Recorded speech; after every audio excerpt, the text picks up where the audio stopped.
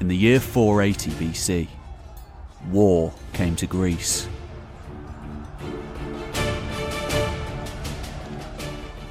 Not the usual squabbling between the regional powers. That myriad patchwork of Greek-speaking city-states, kingdoms and oligarchies strewn around the seashores of the eastern Mediterranean.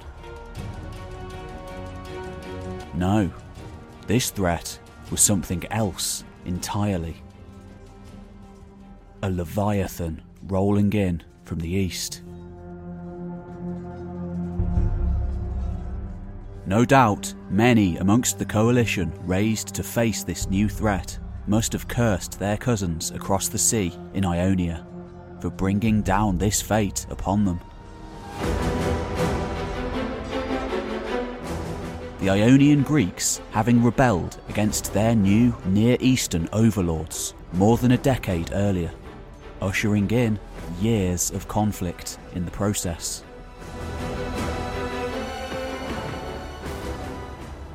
And now, out in the water, just beyond the horizon of the Greek mainland, a massive army and fleet of ships to match had gathered, the likes of which the Greek world had never seen before.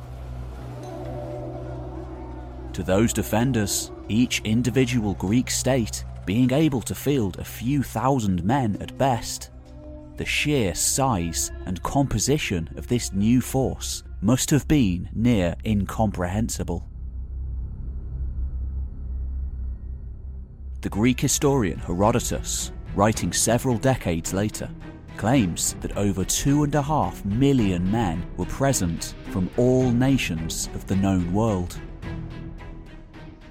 Today, we simply don't know the actual size of the invasion force, though modern scholars tend to estimate the number closer to somewhere between around 100,000 and 200,000 men. Still a massive force. This was the Grand Army of the Achaemenid Persian Empire. Quite simply, the most powerful state that had ever existed in the history of the world. And in many respects, Herodotus was quite right. This force didn't consist of Persians alone, not by a long shot. To name a few, those present were Medes, Elamites, Babylonians, Phoenicians, Judeans, Egyptians, Bactrians, Scythians, Sogdians, Lydians, Cushites, even Indians from the far-off eastern edge of the known world. Together, these were the subjects of a colossal land empire, stretching from the deserts of Libya in the west to the Indus River Valley in the east, from the steppes of Central Asia in the north to at least the first cataract of the Nile in the south. Many of these contingents of soldiers fought on behalf of their own local rulers, the same elites who still governed their kinspeople at home. Yet, in truth, above all, there was only one king who really mattered. A king of kings, the Shahanshah, who sat on the Persian throne. In 480 BC, that man was Xerxes, son of the mighty Darius the Great, one of the greatest administrators in history, and grandson of Cyrus the Great, the warrior lord who'd brought the world to its knees. For the Greeks, a literate society from whom most of our evidence on the Persians is derived, the situation looked bleak. This last and greatest of the Near Eastern empires of the ancient world was the most successful that the world had ever seen. This was a very different, extremely hierarchical world to that of the Greeks, who saved their prostrations and worship for the gods rather than mortal rulers. Today, across the plains and mountains of the Middle East, the remains of fire altars, monumental architecture, temples, and cities can still be seen. A testament to this long gone by age when all roads led to Persia. The Persians are thought to have worshipped deities of the natural world: water, fire, earth, and above all else, the sky. Their foremost deity being Ahura Mazda, depicted here as a winged guardian. As such, other pantheons could easily be incorporated into their own without offending the subject peoples too much. A stark contrast to brutal empires like the Assyrians before them.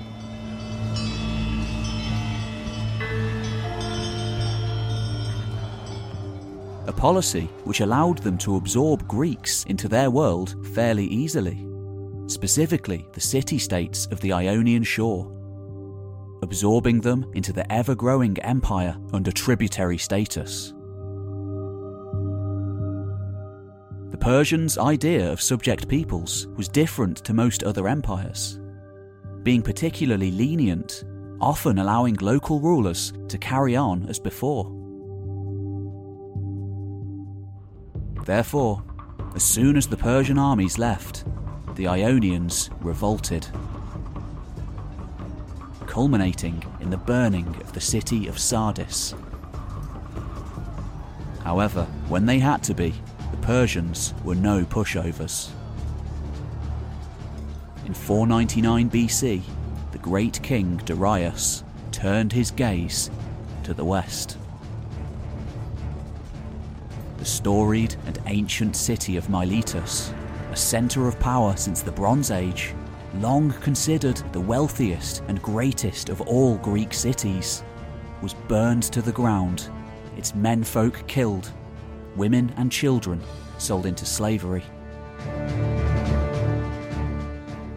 And now, in 480, under a new king, Xerxes, the Persians had returned in force to bring their power to the Greek mainland. Culminating in some of the most famous battles in history.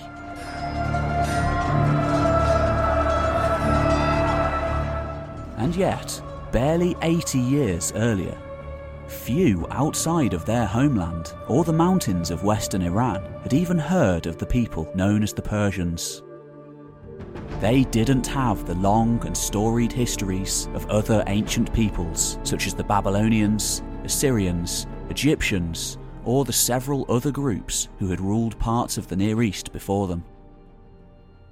In truth, these were outsiders, whose distant ancestors, like the Greeks, had rolled off the Eurasian steppe atop war chariots to bring the world of the city builders to its knees.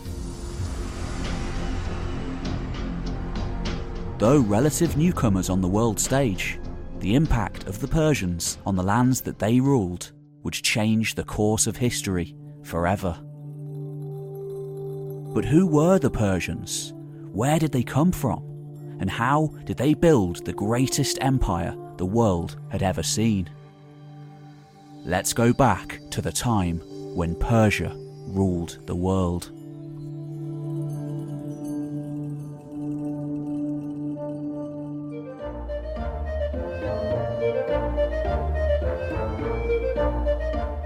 Oh, hello there, Pete Kelly here. Usually I write and produce all of the videos that you see on this channel. This time, however, the initial research and script was written by somebody else. And he has his own YouTube channel, one of the very best on the internet for ancient history, and definitely one of my favourites. Go and check out History with Sai here, and don't forget to subscribe. These videos that I'm putting out are very long productions. They take an immense amount of time and energy to make, so I hope you don't mind me thanking the sponsor for this one. It's Magellan TV, a long-time supporter of both History Time and my brother David at Voices of the Past. Magellan is the premier documentary streaming service in the world. It's essentially a Netflix for scholars, comprised entirely of documentaries, with the largest collection of history content found anywhere, and many other genres, a lot of them available in 4K. My personal recommendation this time is The Neanderthal in Us, a fascinating look at the human story, perhaps an insight into distant ancestors.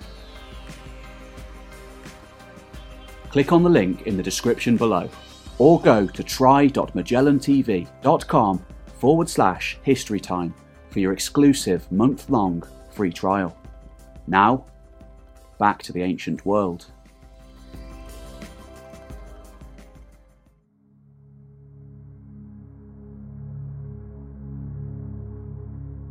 In order to really understand the history of the Persians, we must look far outside the traditional heartlands of the city builders of the Near East, to the outsiders on the periphery, lands with no writing and very little archaeology to go on. As so often happens in history, we must look to a fresh infusion of warrior culture from a barbarian outer world, forcing its way into power over an older, more settled land. First of all, we must look at another related Iranian people to the Persians, the Medes. Today, it's thought that the ancestors of both Persians and Medes, who were Indo-European speaking tribes, first started migrating from the steppes of Central Asia to what is today the Iranian plateau sometime in the 2nd millennium BC, leaving in their wake horse gear, chariot accoutrements, bronze weapons, drinking vessels, and even vast archaeological sites. These were pastoralist societies of mobile herders and tribespeople, eventually settling down to farm too. It isn't for 1,000 years that we get written records of these people. For the most part, their stories lost in the mists of time.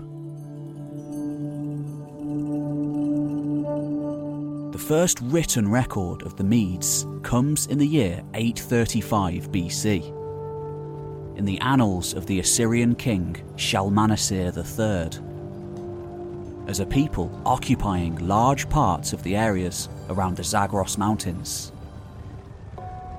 Barbarians on the periphery of his world. It's now thought that this may have simply been the far western extremity of the Median domain.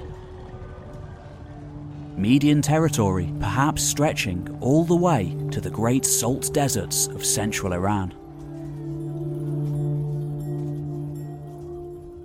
There's no way to know for sure, as Assyrian sources aren't specific on the matter, and the Medes themselves didn't leave behind any written texts or records of their own. What is known is that several Assyrian kings after Shalmaneser also claim to have fought many campaigns against the restless Medes. We're told that Assyrian forces would regularly march deep into the Zagros Mountains to subdue tribes of Medes, only to have them revolt the following year, forcing the Assyrians back in ever greater numbers. Both Assyrian sources and the later writings of Herodotus portray the Medes as a fiercely independent but disunited people, ruled over by tribal chieftains, each of whom may have controlled a single fortress and several adjacent villages, from time to time coalescing into larger groups and then collapsing again. Tradition has it that eventually the Medes grew tired of both Assyrian attacks and the general lawlessness throughout their land, and so they united together to form a single kingdom. Perhaps having learned the art of statesmanship from their Assyrian and Elamite neighbours, much like Germanic tribes with the Roman Empire. Though his existence cannot be confirmed by archaeology or any other sources. Herodotus writes that eventually the man they chose to lead them was called Deioces. However, it was Deioces' grandson, King Cyaxares, who turned the fledgling Median state into a world power. Allying with the king Nabopolassar of Babylon, as well as Cimmerian and Scythian horse nomads, the two kings took advantage of a crisis of succession and weak rulers in Assyria to launch a two-pronged assault on this ancient superpower, eventually bringing it to its end once and for all, leaving a massive vacuum in its wake. In the aftermath of the collapse of the Assyrian Empire, the two allies split the territories of this mighty empire amongst themselves, with the Babylonians taking most of Mesopotamia and the Levant, whereas the Medes took land in Anatolia all the way to the Halys River on the border with the Kingdom of Lydia. An ancient land that would eventually make its way into Greek legend. For 5 years, King Cyaxares and the Medes fought against King Alyattes and the Lydians, with neither side being able to gain the upper hand. Finally, apparently after a solar eclipse that was taken to be a sign the gods were displeased, the two sides made peace in 585 BC. The following year, Cyaxares died, and his son Astyages became king. Outside of Herodotus, there is little information about the reign of Astyages. Overall, though, it seems that the three most powerful kings of the ancient Near East at the time, Nebuchadnezzar of Babylon, Croesus of Lydia, and Astyages of Media, were at peace with one another. Though this would prove to be the calm before the storm. According to Herodotus, one of the Median king's vassals was the kingdom of Parsa, which the Greeks called Persia. Being a closely related Iranian people, the Persians had much in common with the Medes. They had similar customs, religion, and spoke a dialect of the same Indo-European language. It was perhaps for this reason that Astyages married his daughter Mandani to his vassal Cambyses of Persia. It was these two who would become the parents of arguably Persia's greatest ever king, Cyrus II, better known to history as Cyrus the Great.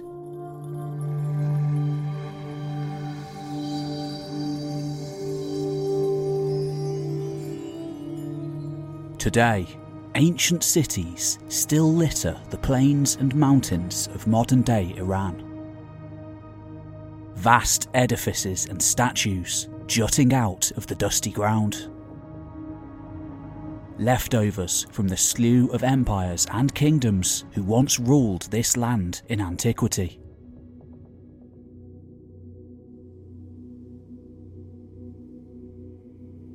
Elamites, Medes, Persians, Parthians, Sasanians, and Arabs all left their mark here. In order to get to the origins of the mightiest of all Persian kings, however, a figure still revered in the Middle East today, we must look to one of the oldest cities of all, to the rugged Zagros Mountains in the southwest of the country.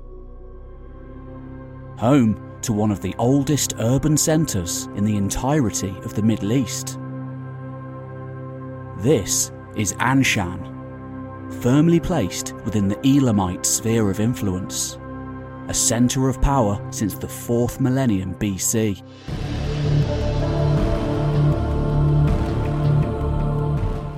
Like the Sumerian cities to the west, by the time Anshan came under Persian rule in the 7th century BC, supposedly captured by the warlord Teospes, it was already a storied and ancient place. And soon enough, it would serve as the capital of a new, fledgling Persian state. Ptolemy was the great-grandfather of Cyrus, and as far as he was concerned, the progenitor of his royal house. Yet, nonetheless, this is a period steeped in the mists of time, with very little concrete evidence to go on. There are many stories regarding Cyrus's birth and upbringing, most appearing to be more legend than fact. Indeed, many of these tales come from later Greek and Roman writers, such as Herodotus, Ctesias, Xenophon, and Arrian, outsiders looking in. And they disagree on several of the major events and details of his life. For example, Herodotus writes that the last king of the Median Empire, Astyages, was Cyrus's grandfather, while Ctesias, a 5th century Greek writing at the Achaemenid court, claims that there wasn't actually any familial relationship between the two.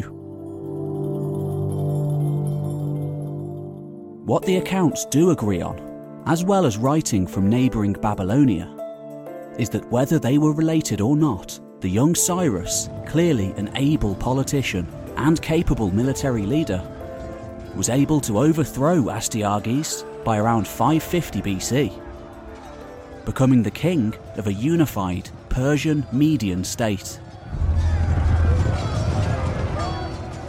According to the Greek geographer Strabo, it was on the site of his victory over the Medes that Cyrus established his new royal capital of Pasargadae, an especially important site for hundreds of years to come.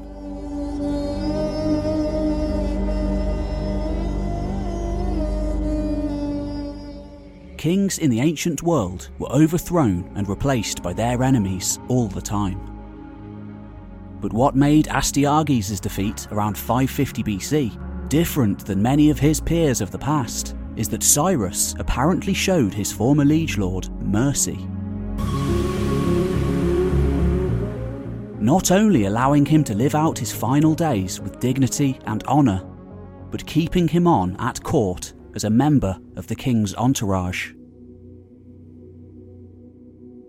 Though this was likely not the first time that a king had been showed mercy by an enemy, such events were rare, particularly between rivals in the ancient world.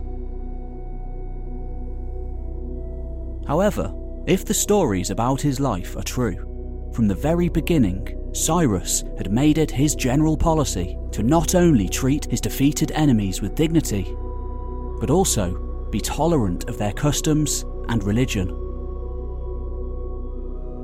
Sometimes even showing deference for the customs of newly incorporated peoples, such as with Mesopotamia, where local infrastructure was simply absorbed into the new empire.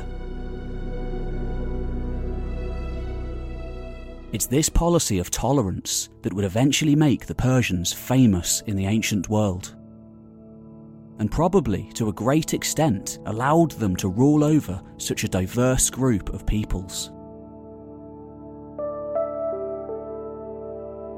Cyrus's relatively sudden rise to power didn't go unnoticed by the other kingdoms of the region.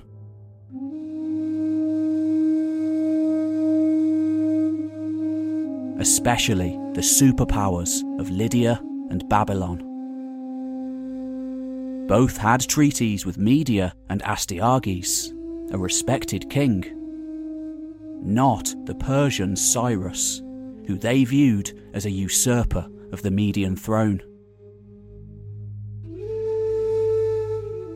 The Lydian king, Croesus, famous in future generations as an incomprehensibly wealthy ruler, confident after victories against the Greek city-states to his west, sought to put an end to the upstart empire now bordering him to the east.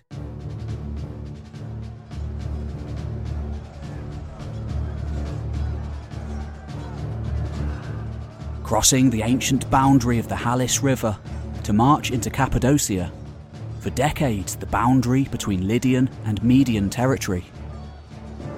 According to Herodotus, Croesus, renowned for his elite cavalry, confronted the Persians and Medes under Cyrus.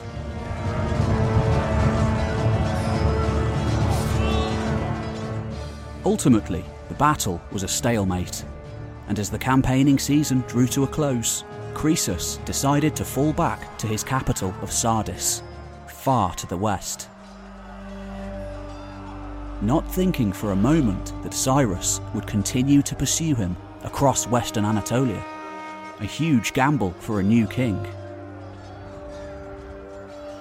How wrong he was. Not only did Cyrus pursue the Lydians, a campaign that could easily have cost him his life, but after a battle and a short siege at the Lydian capital, he succeeded in capturing and absorbing the entire kingdom as a new province in his empire.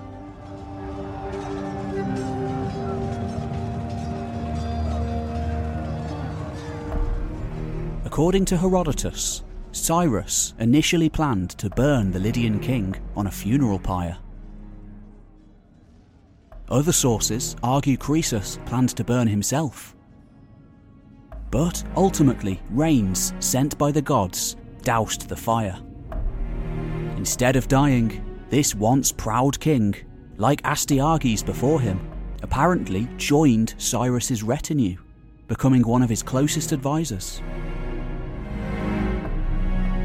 Shortly afterwards, the Greek city-states of Ionia along the Aegean coast, once subject to Lydian tribute, now submitted to Cyrus's rule.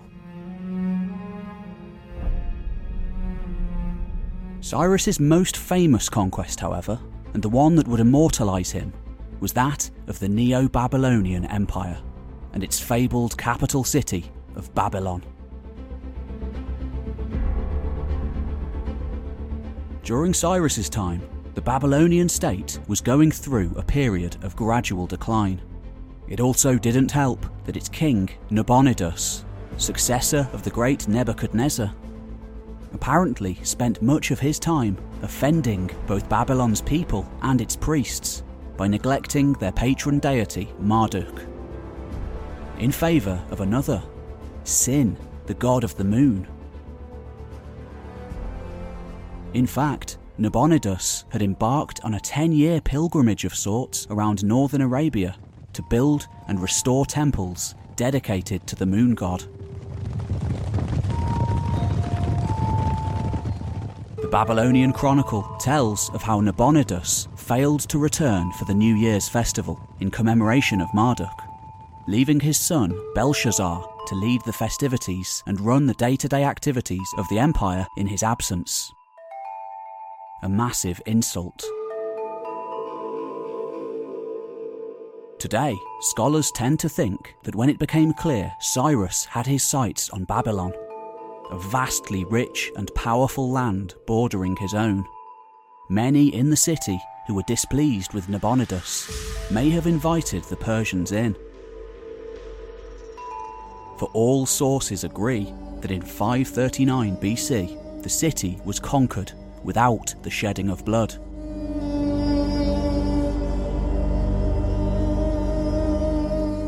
Just like his other conquests, Cyrus treated the citizens of Babylon with kindness and was tolerant of their religious practices, even masterfully portraying himself as Marduk's chosen representative, in direct opposition to Nabonidus.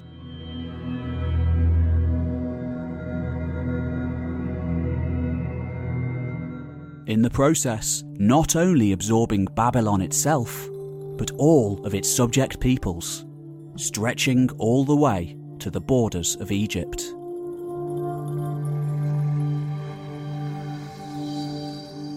It was during this time that Cyrus famously freed the Jews, who had been exiled in Babylonia since the time of Nebuchadnezzar nearly 60 years prior, not only permitting them to return to their homeland, but helping to rebuild the Jewish temple in Jerusalem. Passages from the Bible's Book of Ezra, where the Persian king is reportedly speaking in the first person, underscores Cyrus's kindness towards his new Jewish subjects. Thus says King Cyrus of Persia, "The Lord, the God of heaven, has given me all the kingdoms of the earth, and he has charged me to build him a house at Jerusalem in Judah. Any of those among you who are his people, may their God be with them, are now permitted to go up to Jerusalem in Judah and rebuild the house of the Lord, the God of Israel. He is the God who is in Jerusalem. And let all survivors, in whatever place they reside, be assisted by the people of their place with silver and gold, with goods and with animals, besides free will offerings to the house of God in Jerusalem."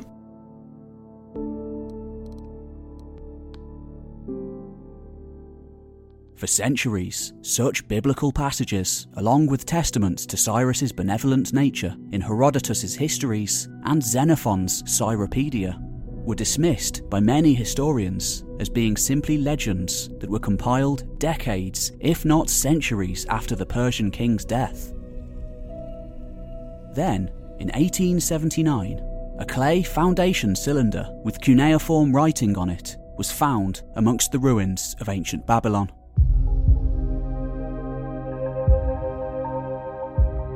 When the text was deciphered, it revealed that the aforementioned texts may not have been legends after all.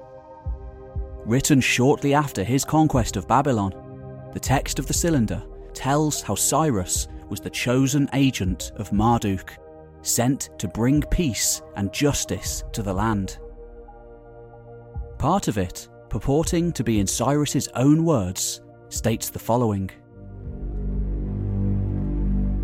"I am Cyrus, king of the universe, the great king, the powerful king, king of Babylon, king of Sumer and Akkad, king of the 4 quarters of the world.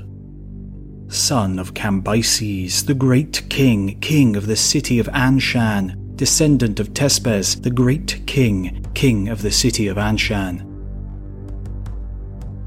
My vast troops were marching peaceably in Babylon, and the whole of Sumer and Akkad had nothing to fear. I sought the safety of the city of Babylon and all its sanctuaries. As for the population of Babylon, I soothed their weariness. I freed them from their bonds. Marduk, the great lord, rejoiced at my good deeds. I sent them back to their places, to the city of Ashur and Susa, Akkad, the land of Eshnuna, the city of Zamban, the city of Meternu, Dur, as far as the border of the land of Guti, the sanctuaries across the river Tigris, whose shrines had earlier become dilapidated, the gods who lived therein and made permanent sanctuaries for them. I collected together all of their people and returned them to their settlements. And the gods of the land of Sumer and Akkad, which Nabonidus, to the fury of the Lord of the gods, had brought into Shuana. At the command of Marduk, the great lord, I returned them unharmed to their cells, in the sanctuaries that make them happy.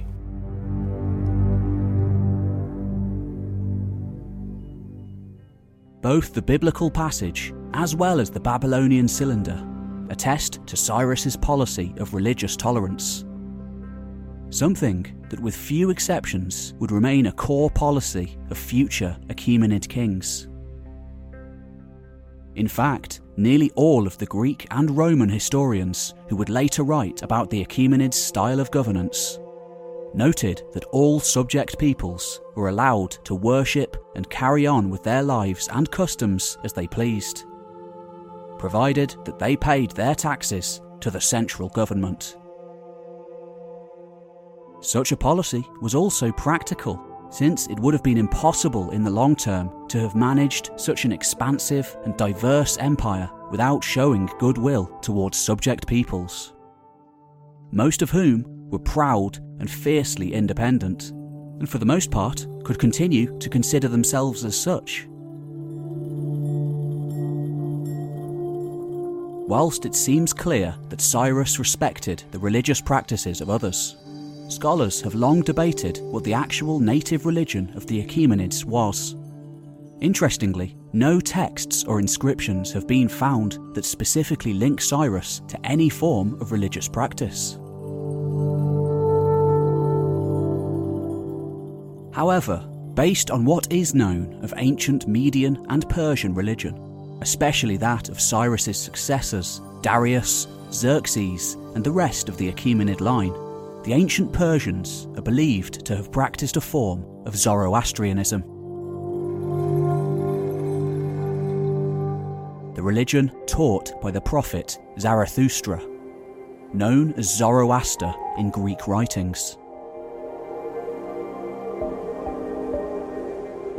Believed to have lived around 1800 BC, during the murky epoch of the Bronze Age. Zarathustra proclaimed that there was only one God, Ahura Mazda, whose name means Lord of Light and Wisdom, and that mankind was in a cosmic struggle against the forces of evil.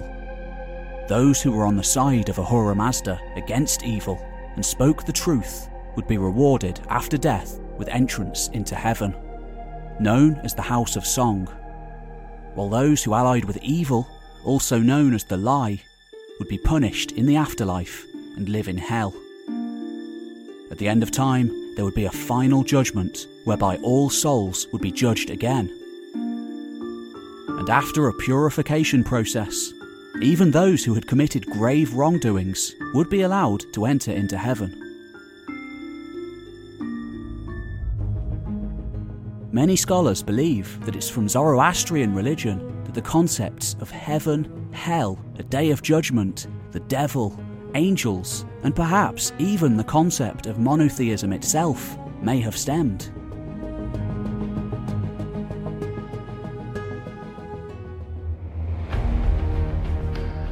Towards the end of his reign, having achieved the greatest territorial expansion ever yet seen in history, Cyrus continued to expand his state, leaving his son and crown prince Cambyses as king in Babylon.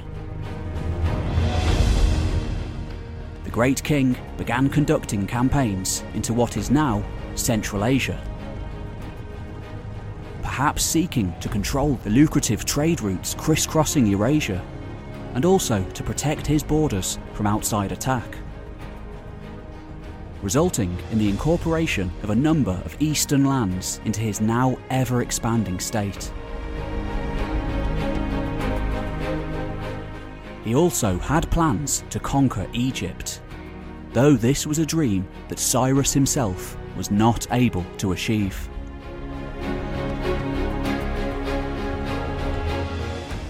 According to Herodotus and most other sources, the great king was killed in battle with nomadic tribes,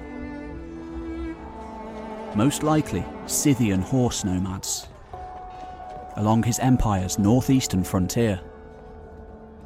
The one dissenting source is the Greek general and philosopher Xenophon, who in his Cyropedia claims that Cyrus died peacefully of old age. He was buried in a modest tomb that he himself had designed in his capital city of Pasargadae. Cyrus had been a great king. However, like many similar rulers throughout history, his realm could very easily have collapsed not long afterwards. Cyrus was fortunate in that a significant number of his successors were great too.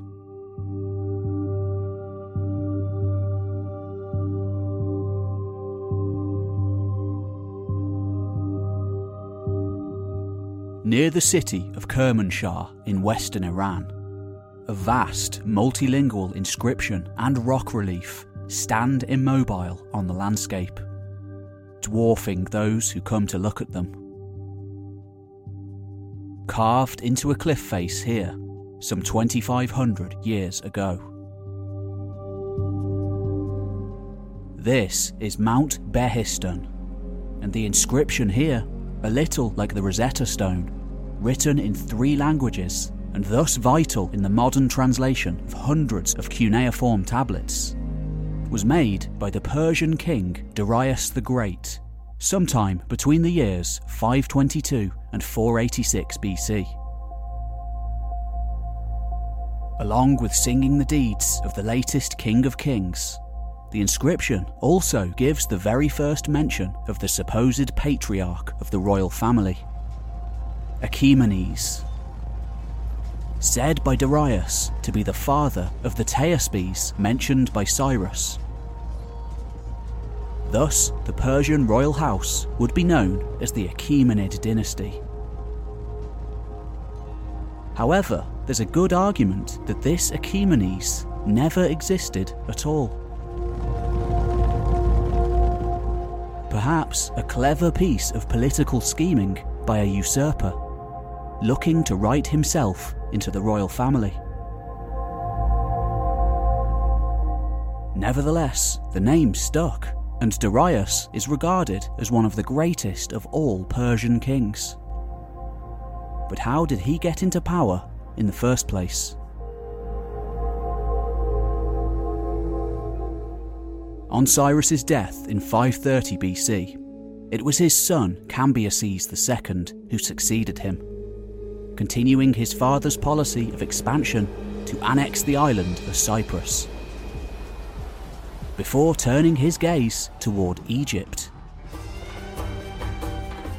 In 525 BC, defeating the pharaoh Psammetichus III in a battle just outside the Egyptian capital of Memphis. Cambyses remained in Egypt for 3 years, consolidating his rule as well as launching efforts to conquer neighbouring Libya and Nubia. However, his absence from the Persian heartland caused a crisis. One that not only threatened his rule, but the Persian Empire itself. Some scholars call these events the crisis of 522 BC. Herodotus tells us that Cambyses went mad, furiously killing sacred animals all over Egypt. Though there is no other evidence for this, soon enough Cambyses would be dead. The empire at very real risk of falling apart. Enter Darius the Great. The story of how Darius came to the throne is a fascinating one.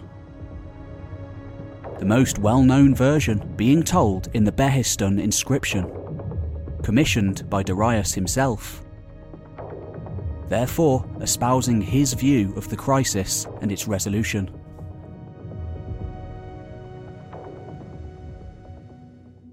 According to Darius, Cambyses had a brother named Bardia, whom he slew in secret before embarking on his Egyptian campaign. We're not told the motive, but it's assumed that his reason was to prevent Bardia from possibly usurping the throne in Cambyses' absence. However, while Cambyses was in Egypt, a man named Gaumata, who was a Bardia lookalike, took the throne. Gaumata was able to do this because he covered his tracks by slaying many of Bardia's close associates, while also terrifying the people. Nevertheless, Darius, with the help of a handful of chosen men, 6 of whom are specifically mentioned, was able to kill the usurper Gaumata, after which Darius, a self-proclaimed relative of Cambyses and Cyrus, was chosen as the new king.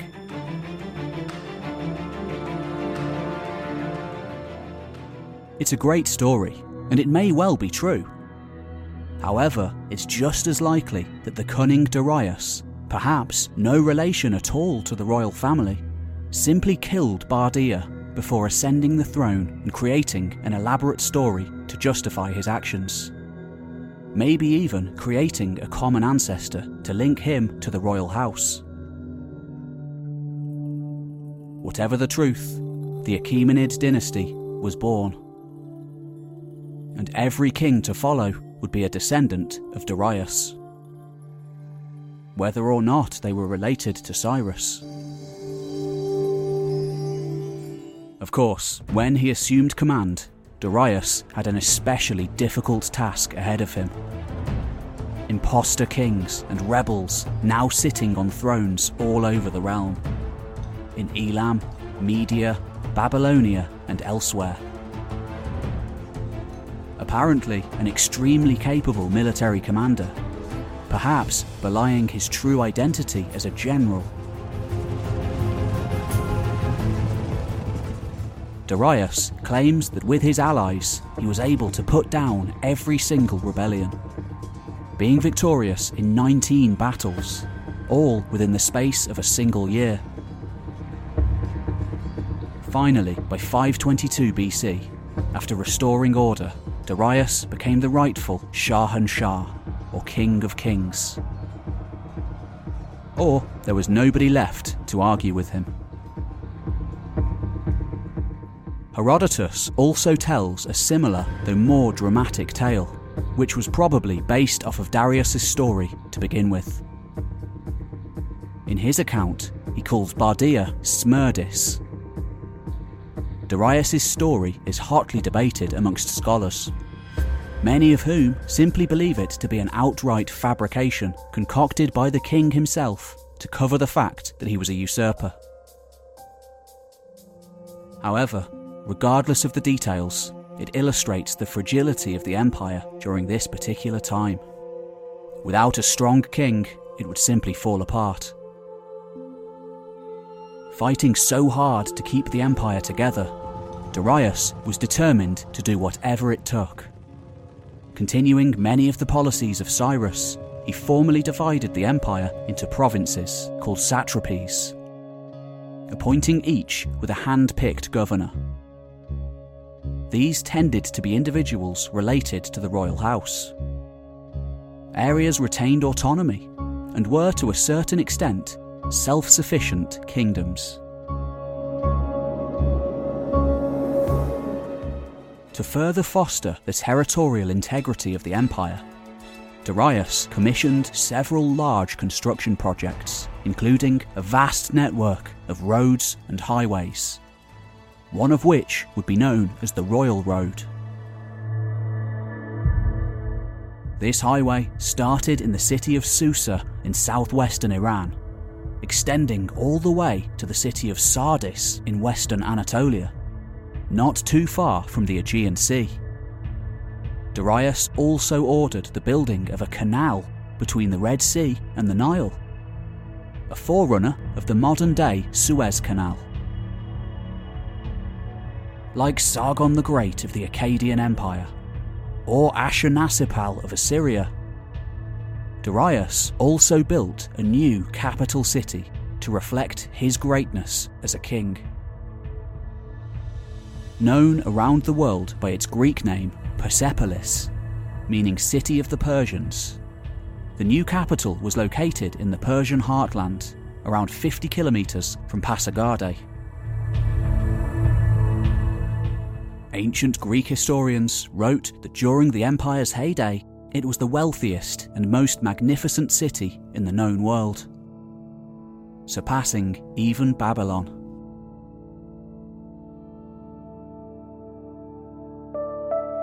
Finally, with order restored throughout the realm, Darius launched new military campaigns to expand the empire's borders, including new lands in Central Asia and territories in the east up to the Indus River in what is now Pakistan.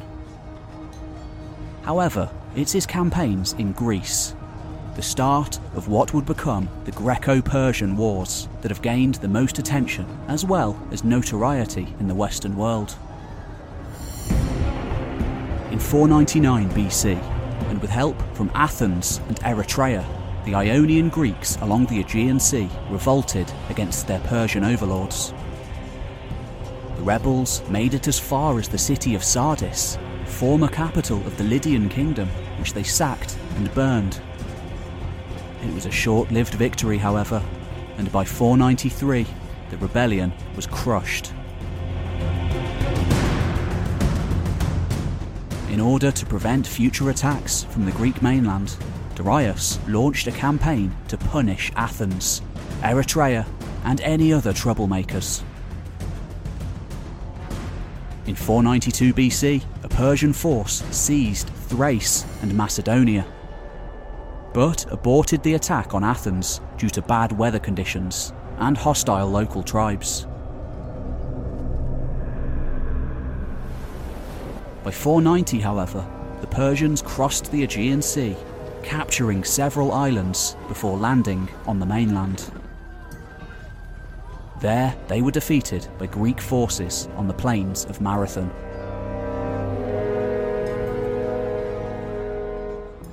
The conflict didn't end there, however, with Darius making plans to return and subjugate all of Greece.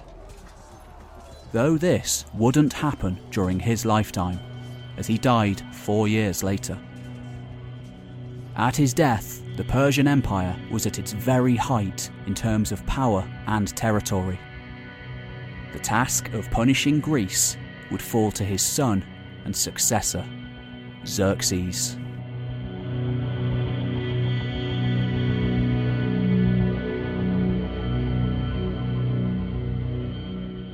In the West, Xerxes remains probably the most famous Persian king of all. Immortalised, but also vandalised by his role in the Greco-Persian Wars. Most notably, his defeat of the 300 Spartans at the Battle of Thermopylae, portrayed most recently by the Hollywood movie 300. In Persia, Xerxes was remembered as great, second only to Cyrus and Darius.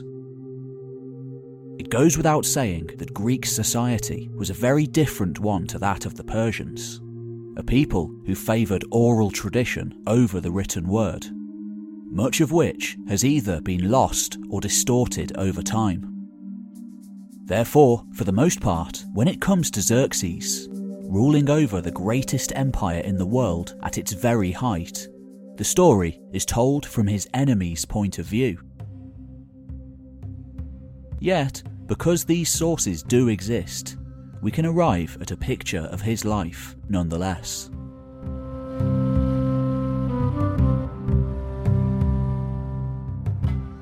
Life wouldn't have been easy for a Persian prince. Raised by eunuchs, at age 7, according to a later Greek source, Xerxes would have been taught to ride and hunt.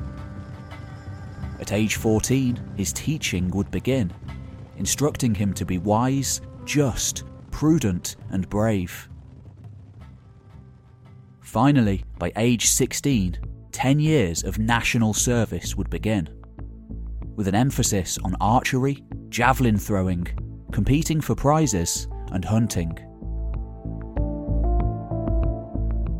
Then, finally, an official military career would begin, for some 25 years to come. After which came elevation to the status of elder and advisor to the king. By no means guaranteed the throne, this life would continue unless disrupted by the death of a king. Such as happened in 486 BC, when Darius finally passed away in the midst of preparations for a new war against Egypt. But not before naming Xerxes as his heir. But this didn't necessarily mean a smooth transition, for another claimed the throne too. Xerxes had the right pedigree for sure, his mother being Atossa, a daughter of Cyrus the Great. Yet the eldest prince was his half-brother Artobazan, born of a commoner. Due to the high prestige of his mother, and apparently the words of Demaratus, a Spartan king in exile at the Achaemenid court, who argued that the eldest doesn't necessarily need to inherit the throne, Xerxes was triumphant. By December, being crowned without challenge as the new great king, he was 36 years old.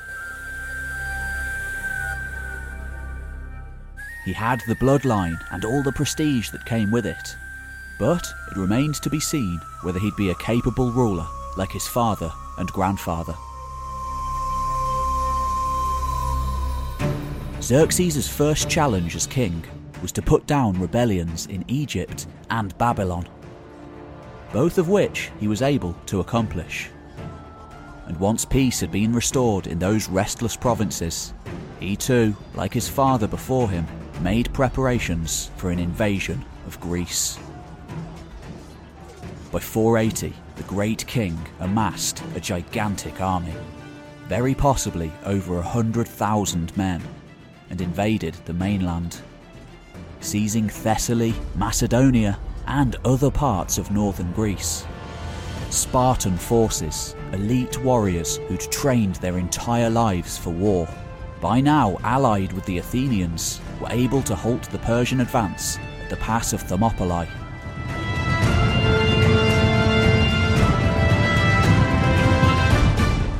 Before, eventually, they were defeated by the numerically superior Persian force. The sacrifice of the Spartans was not in vain, as it gave the Athenians time to escape. When Xerxes' army reached Athens, save for a few defenders, they found the place more or less abandoned, its people living to fight another day. Xerxes put the city to the torch, but he could not kill its population. This was an act which would return to haunt the Persians 150 years later.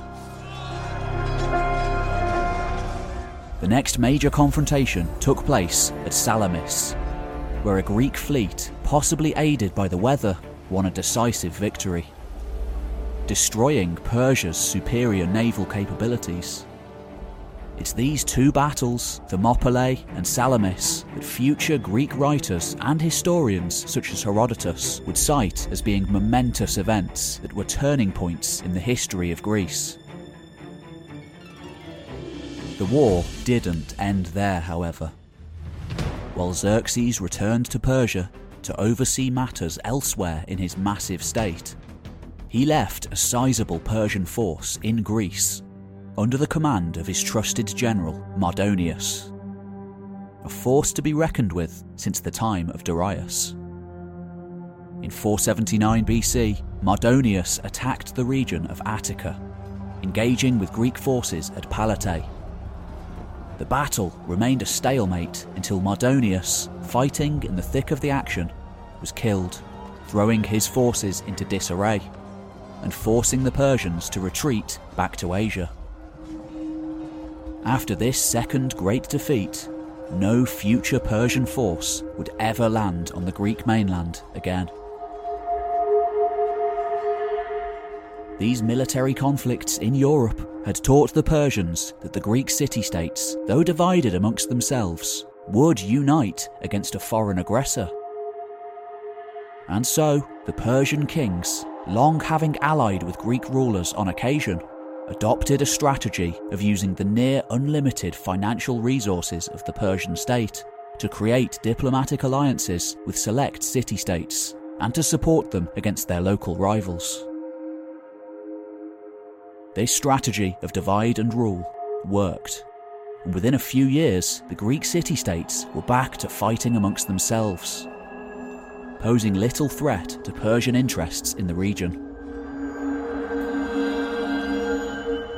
It would take an especially powerful and cunning ruler to unite the Greeks. A ruler to rival Cyrus. In the 5th century BC, no such figure existed, and few would have predicted that one ever would.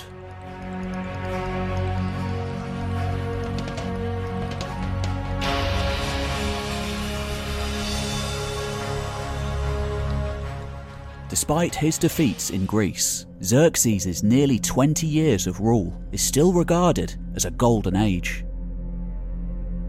By 465 BC, however, this would change. According to the later Greek historian Diodorus Siculus, Xerxes was assassinated by the man closest to him, the captain of his royal guard, Artabanus, seemingly in order to gain more power and influence through Xerxes' successor, Artaxerxes. Instead, the new king, whether he'd been in on the plan or not, had Artabanus killed. For 40 years to come, Artaxerxes ruled over a time of stability and peace for the Persian Empire. Yet, the empire had stopped growing, and future kings wouldn't be so lucky. Much was changing in the Greek world to the west, and more Greek generals, such as Themistocles, would involve themselves in the affairs of the Persian state. In truth, not much is known about Artaxerxes' reign, although we do know that his successor, Xerxes II, occupied the throne for a mere 45 days, before he too was cut down by the assassin's blades. Without clear guidelines for royal succession, the rot of factionalism was beginning to seep in. According to Ctesias, a struggle soon broke out between Xerxes' brothers, Sogdianus and Ochus, with the latter eventually winning out, assuming the throne in 423 BC as Darius II. Again, not much is known about Darius' reign. A Median rebellion in 409 BC is mentioned by Xenophon. And generally tensions with certain Greek factions began to rise, breaking out into all-out war with Athens on a few occasions. So much so that he is remembered as Darius Nothos, or Darius the Bastard.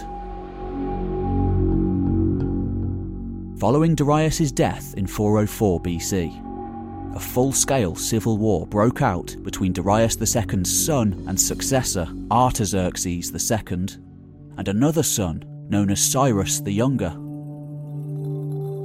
supported by thousands of battle-hardened Greek mercenaries, notably under the Athenian general and historian Xenophon, who would record the ensuing events for posterity. In 401 BC, the two sides finally engaged near the small town of Kuxana on the Euphrates River. When Cyrus was killed, however, by one of Artaxerxes' champions, his faction quickly fell apart. Artaxerxes II became the new king, and the 10,000 Greeks had to march across the empire to get home.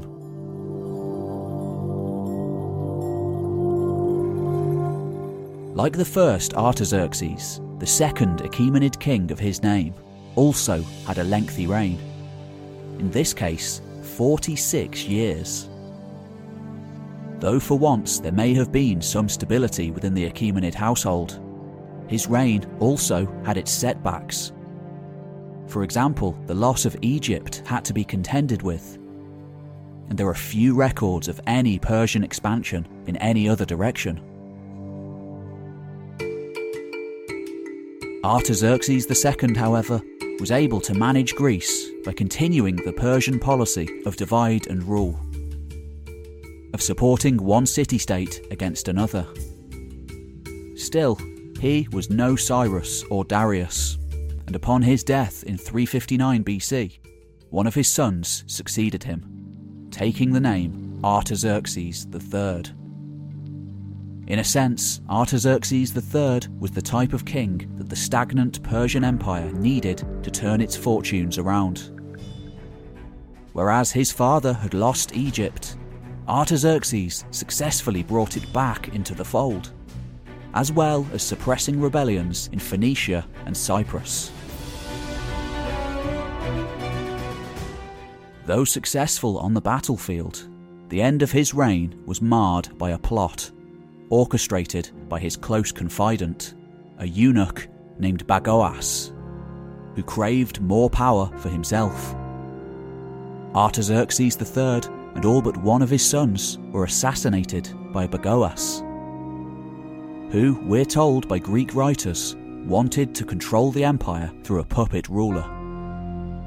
That puppet turned out to be Arses, who eventually ascended the throne as Artaxerxes IV, though with Bagoas calling the shots.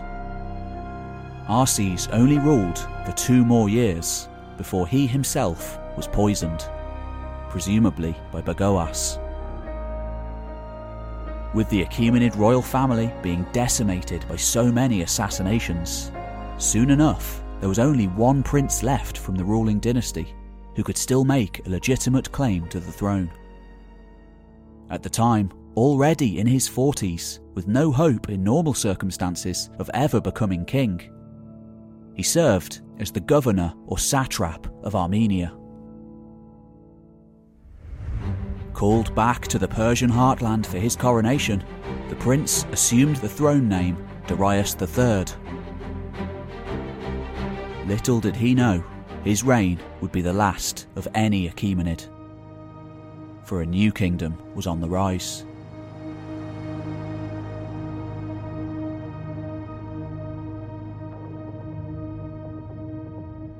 By the time Darius III became the new King of Kings in 336 BC, news of the internal strife and regicide plaguing the ruling Persian house had reached all the way across the Western Sea, to the mountain kingdom of Macedonia, a warlike realm on the periphery of the Hellenistic world.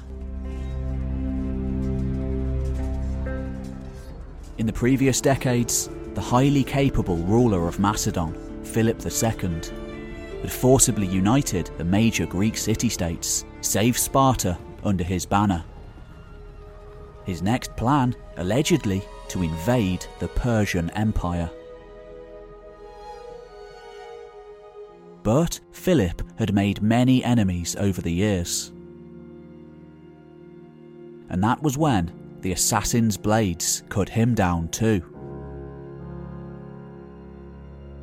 He was succeeded by his son, just 18 years old, but already a tested general. His name, of course, was Alexander.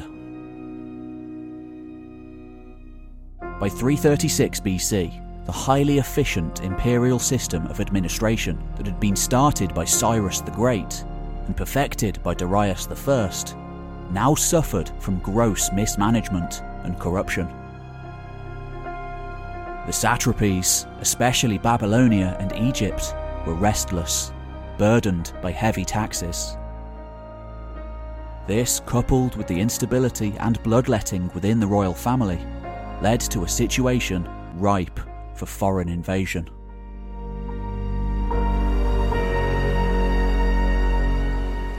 Just 2 years later, the young Alexander, all the might of Greece behind him, ever spurred on by his insistence that his father had been murdered by Persian assassins, crossed over the Hellespont to Asia Minor. There, he defeated a modest Persian force at the Granicus River, freeing Ionia from centuries of foreign occupation. The first in a remarkable series of victories that would bring the world to its knees. Within a year, Alexander occupied most of Asia Minor. In 333, he marched south into what is today Syria, where the army of Darius III, probably double the size of the invasion force, awaited him.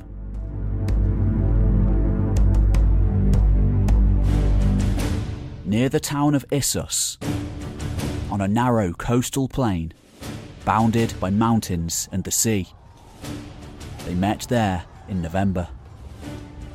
The fighting was fierce, and both sides well matched, until Darius's chariot was seen leaving the field, apparently fleeing in panic, abandoning not only his army, but his mother, wife, and infant heir. Shattering the morale of the Persian troops, they broke and fled. Alexander was victorious and took Darius' family under his personal protection.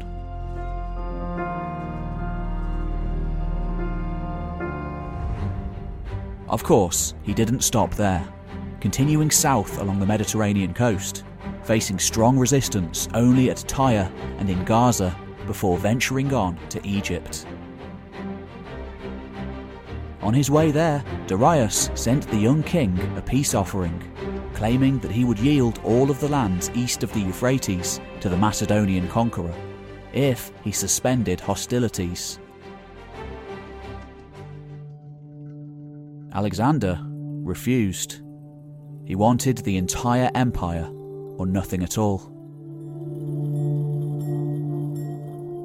Victoriously riding into Egypt by 332 BC. To a downtrodden Egyptian population weary of outside Persian rule, Alexander was treated as a hero and portrayed himself as such. Egypt's breadbasket under his belt, his army well rested, the road lay wide open to the heart of the Persian Empire. By October 331, near the town of Gaugamela, in today's northern Iraq, Darius had assembled another huge force. He had the advantage, choosing the battlefield and having weeks to prepare. Again, however, it was Alexander who triumphed. Relying on his elite hoplite infantry, cutting-edge military technology to hold the centre, and his swift companion cavalry to outmaneuver the enemy's wings. Again, Darius was seen leaving the field before the battle's outcome was clear, causing his men to panic and follow him into retreat. From then onward, Alexander had little trouble taking over what was left of the Persian Empire.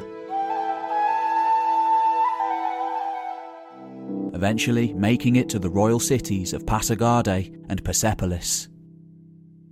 At Pasargadae, he paid tribute to the tomb of Cyrus, even stationing guards there to protect it in his absence.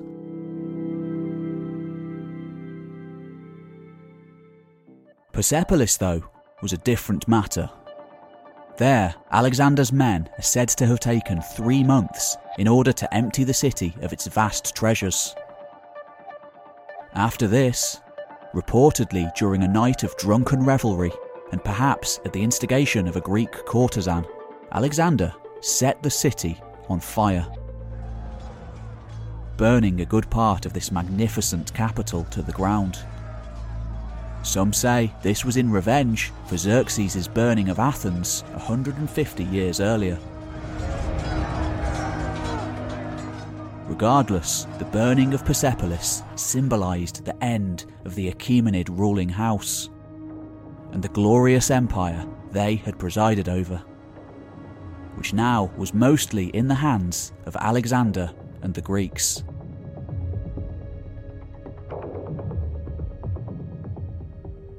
Darius is said to have fled to Ecbatana, and then to areas of eastern Iran with his presumably still loyal nobles.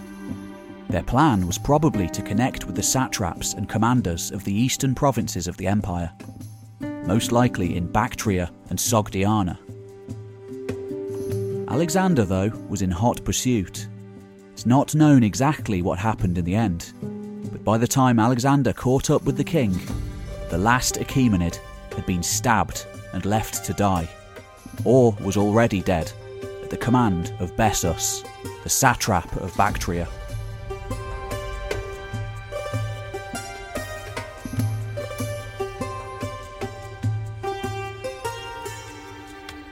And so, in the summer of 330 BC, the Achaemenid line officially came to an end. Alexander is reported to have given Darius a royal burial. As for Bessus, he declared himself to be Darius' successor, attempting to make peace with Alexander, thinking that the latter might reward him for killing his former king. Alexander rejected the offer, and according to the historian Quintus Rufus, had Bessus arrested, tortured, and then killed for betraying his rightful king. In the end, Alexander continued to campaign into Central Asia, before arriving in what is now India, conquering lands beyond those ever secured by the Persians. He probably would have gone further, but his men were tired of fighting and demanded that they return home. Facing a mutiny, Alexander marched west back to Babylon, where eventually he died in 323. Unlike Cyrus's empire, Alexander's fell apart almost immediately after his death, with his generals fighting over the spoils and eventually dividing it up amongst themselves. The cultural impact of the conquest, however, was immense, with the descendants of these generals still being in control hundreds of years later, whilst Hellenization occurred all over the lands of the former Persian state, and cities named for Alexander built as far afield as Egypt and Afghanistan. As for the Persians, they carried on under several dynasties, most notably the Seleucids and the Parthians, until another native Persian dynasty, the Sasanians, would come to power in the year 224 AD. The Achaemenid Empire, though, remained the model that was followed by these and other dynasties, as they tried to manage diverse groups of people and nations with different customs, languages, religions, and laws under a single ruler, in a world that was becoming ever more interconnected and ever more complex. If you'd like to hear more about this world, then why not subscribe for much, much more. You've been watching History Time. Let me know what you think in the comments. Why not share with a like-minded friend? And I'll see you on the next one.